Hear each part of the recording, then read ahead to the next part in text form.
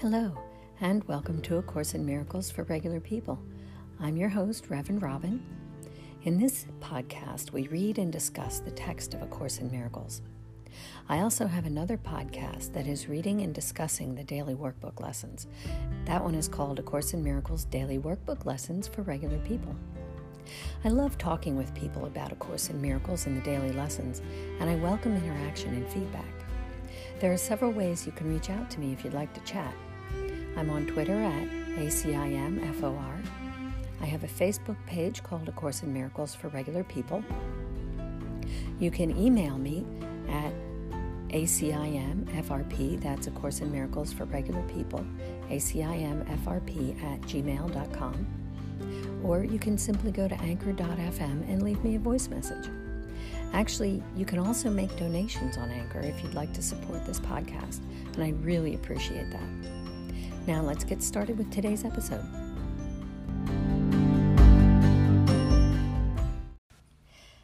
Hello, and welcome to episode number 66.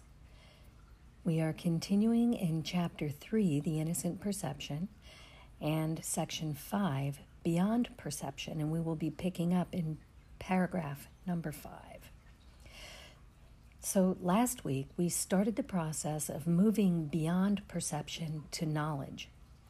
We learned that the difference between making and creating is that making, when we make something, it's based on a perception of lack.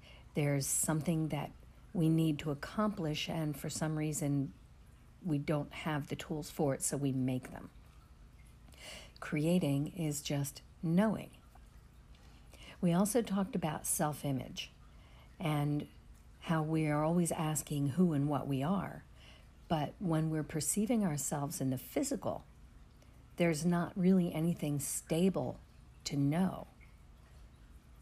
So, now let's get on with today's lesson. Section 5, paragraph 5. Knowing is not open to interpretation.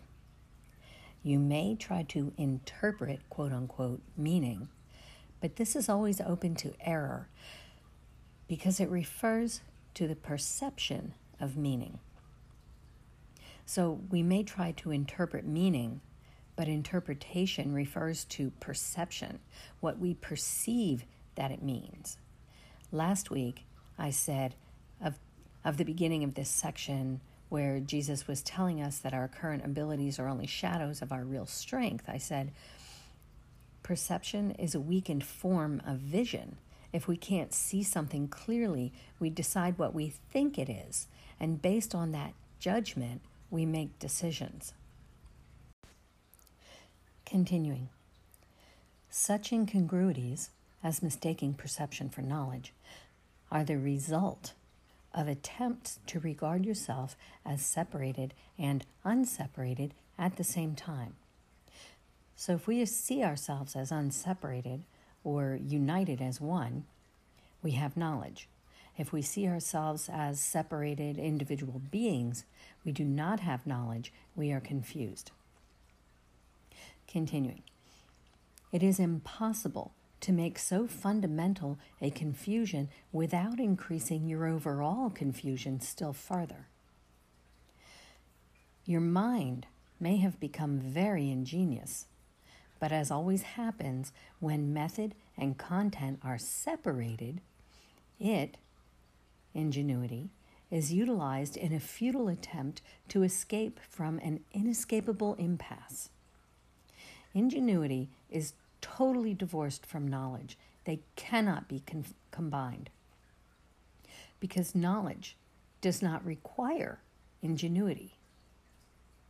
Ingenious thinking is not the truth that shall set you free, but you are free of the need to engage in this ingenious thinking when you are willing to let it go. Paragraph 6. Prayer is a way of asking for something. It is the medium of miracles, and that is miracle principle number 11.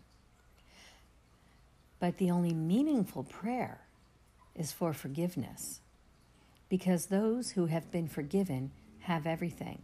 And once forgiveness has been accepted, prayer in the usual sense becomes utterly meaningless.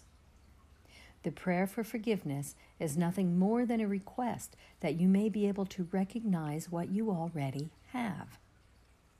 In electing perception instead of knowledge, you placed yourself in a position where you could resemble your Father only by perceiving miraculously. You have lost you have lost the knowledge that you yourself are a miracle of God. Creation is your source and your only real function.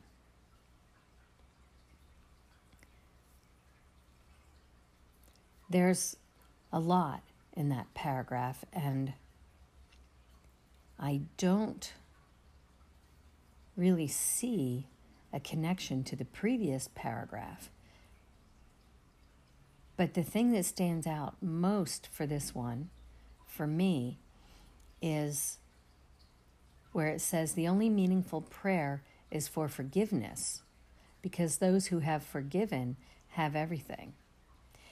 And the reason that that stands out to me so much is because that word forgiveness has so much baggage to it because of the way that we were taught that the definition of forgiveness is.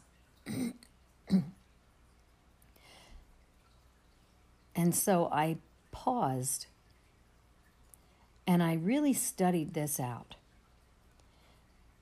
And the best definition that I found in A Course in Miracles is all the way toward the end of the workbook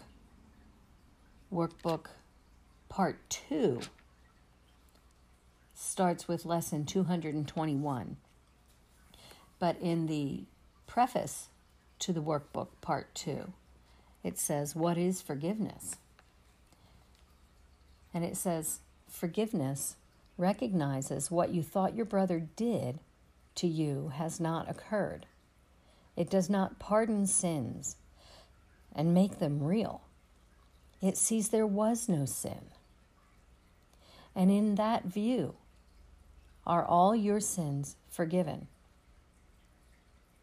What is sin except a false idea about God's Son? Forgiveness merely sees its falsity and therefore lets it go. What then is free to take its place is now the will of God."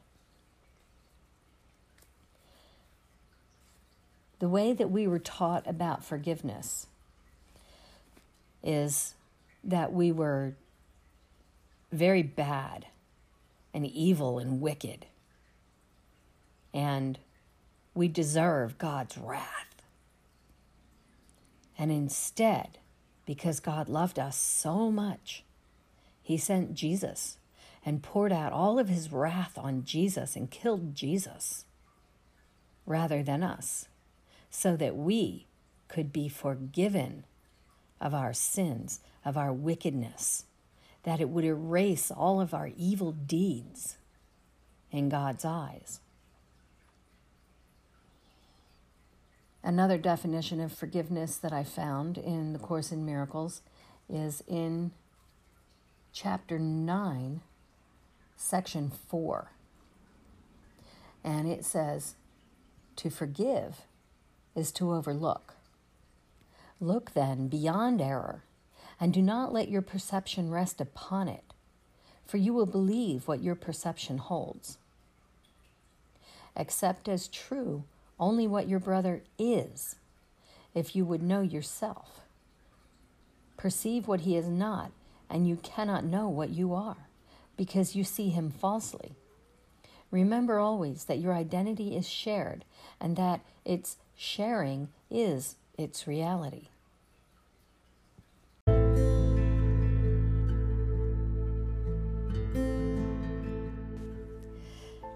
My takeaways from this episode are, number 1, knowledge does not require ingenuity.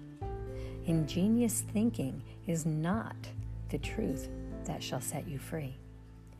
Number 2, forgiveness does not make sin real by pardoning it. It recognizes that what you thought your brother did to you has not occurred. Forgiveness is seeing that there was no sin. And number 3, sin, anyway, is a false idea about God's Son. Forgiveness sees the falsity and therefore lets it go. So sin is not this big, horrible thing that we deserve death for. It's simply a mistaken idea that needs to be corrected.